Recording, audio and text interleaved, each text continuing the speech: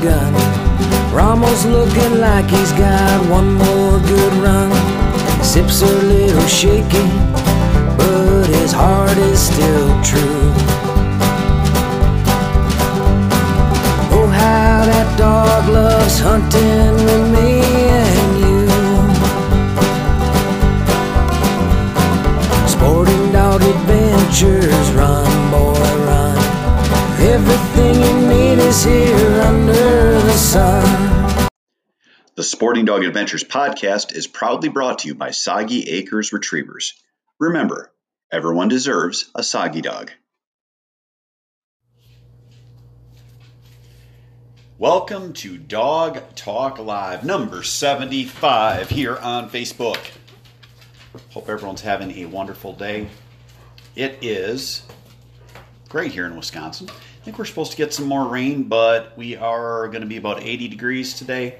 Very high humidity because we got storms coming, but overall a nice day. The last 2 days I was up at our other property that used to be Soggy Acres Signature Lodge.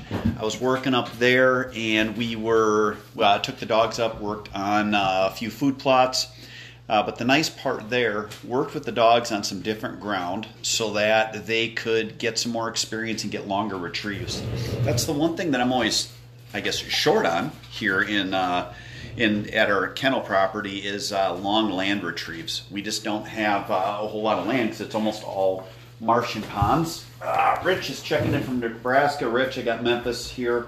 She wants to say hi. Hi, Rich. We were up at the other property. Didn't get around to doing any Dog Talk Lives or podcasts while we were up there, just because we got so much going on, and it's figured we'd hit one on Wednesday. I'm going to try to do one probably Friday as well, so we'll have two this week, and we're recording this one for our podcast, Sporting Dog Adventures podcast, so that we can put that up there. I just posted a podcast up on the Sporting Dog Adventures podcast, and that is about to e-collar or not to e-collar. Now, we also talked about duck blinds and getting them ready for the season and duration of training, which was a question someone sent in to us. If you ever want to have something on the podcast, email me a question, sportingdogtv@gmail.com, and if we like it, we'll use it. We'll always answer it here on Dog Talk Live because we do a lot more questions. But we're trying to get at least one fan question in for each episode. So I hope everyone had a wonderful weekend. I know it's Wednesday, but for me it's like it was still a weekend because we went from one place up to the other. I hope everyone is being safe. Hope dogs are doing well training. How are your dogs doing? Let me know. When you check in, let us know where you're from. Let us know what questions you have. The cool part about Dog Talk Live, we touch people all over the world and have people that participate from all over the world. The dogs are going nuts. I actually started locking them up for the podcast because they are so noisy. But for Dog Talk Live, we have to have dogs out here. Scarlett is here. Come here, Scarlett. She wants to bite and play. I don't know if that counts as being a co-host if she jumps up and bites me, but I guess to her it does. But she's very rambunctious today. Ace has a toy. He is flipping it around. He's actually got 3 toys in his mouth right now. So we definitely have a little bit of a wild house today. Dog Talk Lives go 15 to 30 minutes. They're hosted here on our Facebook page, Sporting Dog Adventures on Facebook. We love getting questions that makes them successful, and we love knowing where you're from. Bob is checking in from Wausau. He's got a 10-week-old puppy, keeps biting my 2-year-old, and hard to stop barking when outside in pen. What tricks do you change up? Do you use for up your sleeve? Let's see. Casts are great. So Bob has a dog that is biting an older dog and then barking. Bob, when dogs bite or bark, I grab them by the muzzle. For barking, I squeeze and tell them quiet. For biting, squeeze and tell them no. The older dog eventually will tell the puppy that it's not acceptable to bite, and probably put a scar on the bridge of the puppy's nose when they grab onto him. Not uncommon. We have a lot of dogs here, so we get a lot of corrections. But the dogs being dogs, eventually they will correct each other. As far as barking, barking can be something that's genetic. It can also be a learned behavior. You're going to want to get on top of that now, so that you are correcting it. Scarlet, when I say she bites, she just likes to mouth my hand, and she also likes to get muzzle kisses. And she's just a very animated dog, so she's not actually biting. She wanted me to let everyone know that. All right, Marty's checking in from Massachusetts. We got Ford checking in from Michigan. Rich, breeding a female. Is there any testing that should be done? Rich, if you are going to breed your dog, you need to do exercise-induced collapse, canine neuromyopathy genetic tests. You need to do OFA checks on their hips and their elbows, and you need to check their eyes. You can do an OFA test through their eyes. All of those are tests that you definitely need to do because they are going to show if you have a sound dog to start with. You can't get their elbows and their hips scanned until they're at least 2 years old. So that would be what you're going to do on your dog. As far as once you get them where you're going to breed them, you're going to want to find yourself a stud dog beforehand that's got a great line. And then I do progesterone testing on my dogs so that you're hitting the timing perfect. And you're not wasting the stud owner's time. So you hit it where you're hitting the correct day to breed the dog. Chad Peterson's checking in from Southeast Wisconsin via Ohio. Nice. What are you doing in Ohio, Chad? You slinging some rock down there? Becky's checking in from Whitewater, Wisconsin, which is like 10 miles away from me. And Mark is checking in from Texas. Good to see you guys. Again, please let me know what questions you have. Let us know where you're from. Dog Talk Lives are wildly popular. It's our 75th anniversary Dog Talk Live. I don't know if that's how you'd say it, but we'll just kind of go with it. But always fun.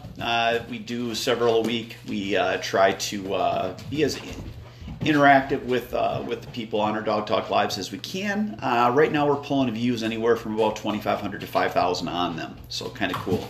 If you guys want to join our new podcast, we are on Spotify, Apple Podcasts, we're on Anchor, we're on a bunch of other ones too. We are putting up probably 2 podcasts a week on there. You know what? I don't really have a set amount that I'm going to put up per week. If we've got a slow week and I can get more up, I'll probably put more up. But nice podcast. I've tried to set it so that we have a main topic and then we have a hunting tip or topic, and then we have a training topic. So I'm going to probably stick with that so we have a little bit of structure to it, and it's not just Jeff rambling on like I do on here. But it's been fun. I really enjoy putting content out and talking to people and getting the word out about dogs and training and all that good stuff. All right, Marty. Let's see. How many steps back do you look for pedigrees, parents, grandparents, etc.? Marty, I look at a full, if I can, a 5-generation pedigree. A lot of people will have 3-generation pedigrees. When you're looking back, you're going to look first at the parents. You're going to want one of the parents to have, at least in my opinion, at least a master or finish title. Then you look back from there and see how the bitch line is bred and what they have as far as their abilities there. When you look at your pedigrees, you're basically looking at the ability from the past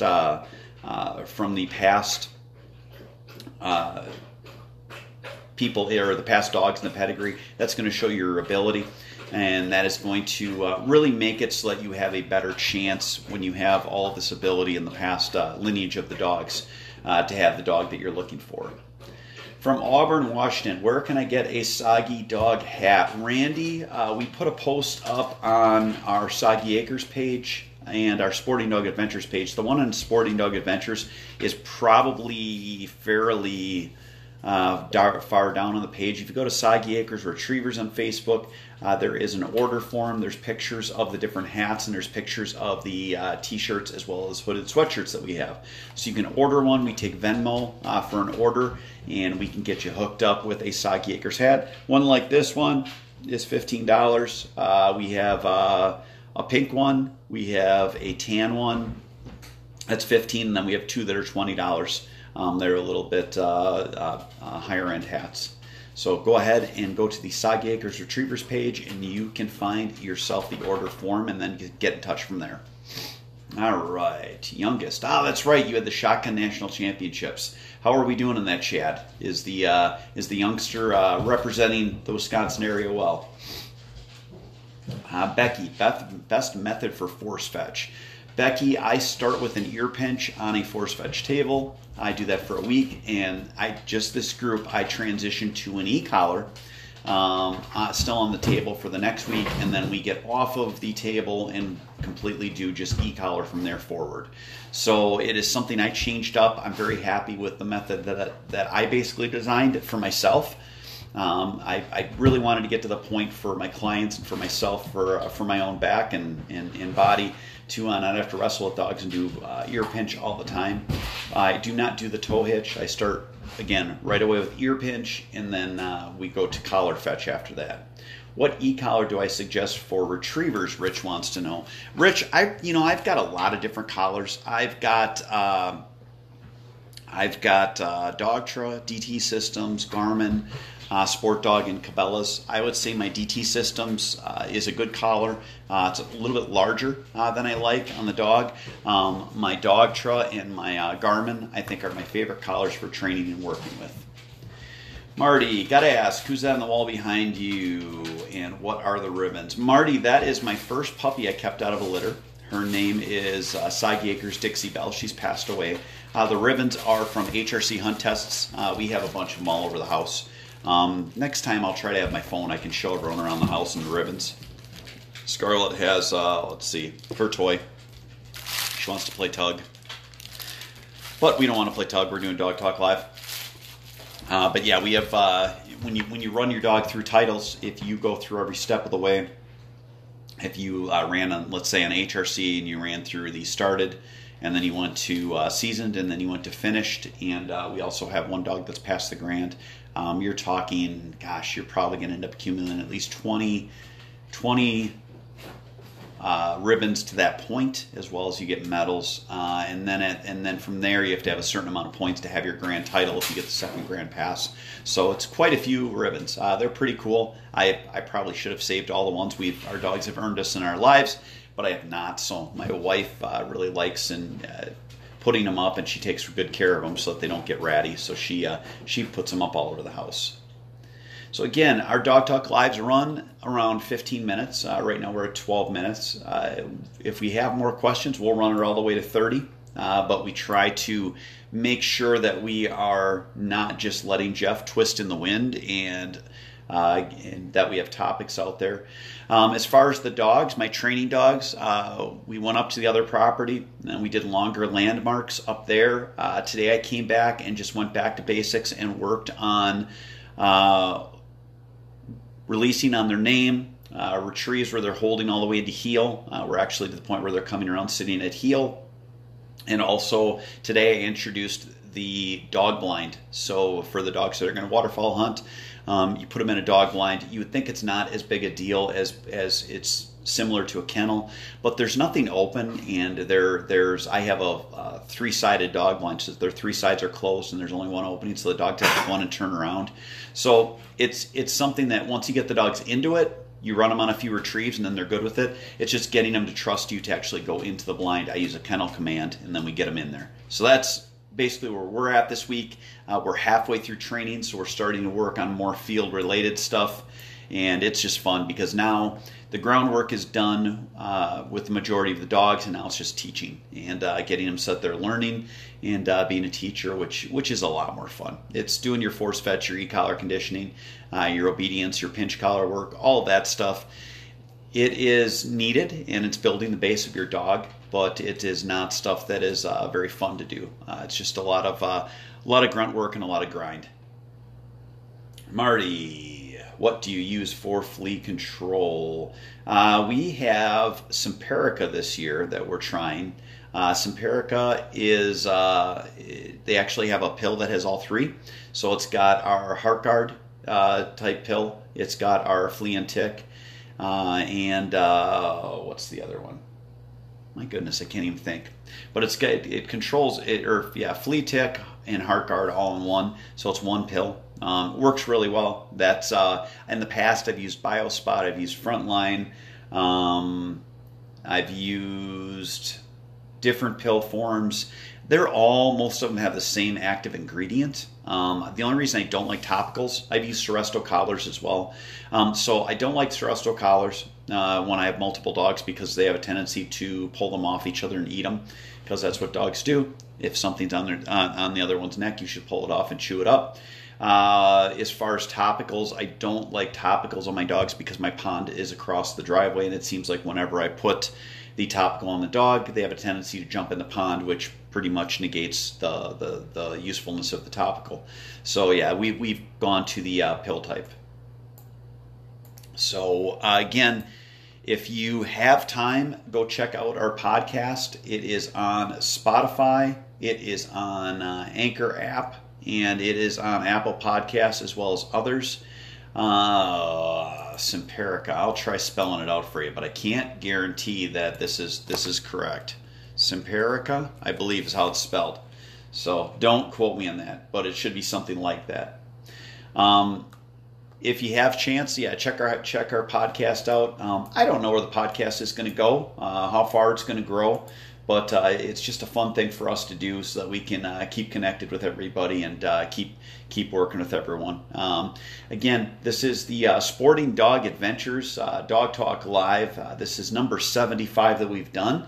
And we are going to do last call for questions. So if you have any questions, feel free to throw them out now. Otherwise, we are going to call today. We'll be back on Friday to hopefully talk to everyone and get some more information out there. We have a litter of puppies going home this week, so that will be very cool for us to get to the point where we have a clean kennel and not as much work. So, Chad, this season's been a weird one, but he's holding his own. Been hot. Yeah, I bet it's been hot down there. It's been hot everywhere. You're probably going to get some rain there, Mr. Chad, because she's rolling through here. We've been thundering all day, but it hasn't rained yet. So, great talking to everybody. Thank you for coming to Dog Talk Live. You guys have a great day. God bless. Take care.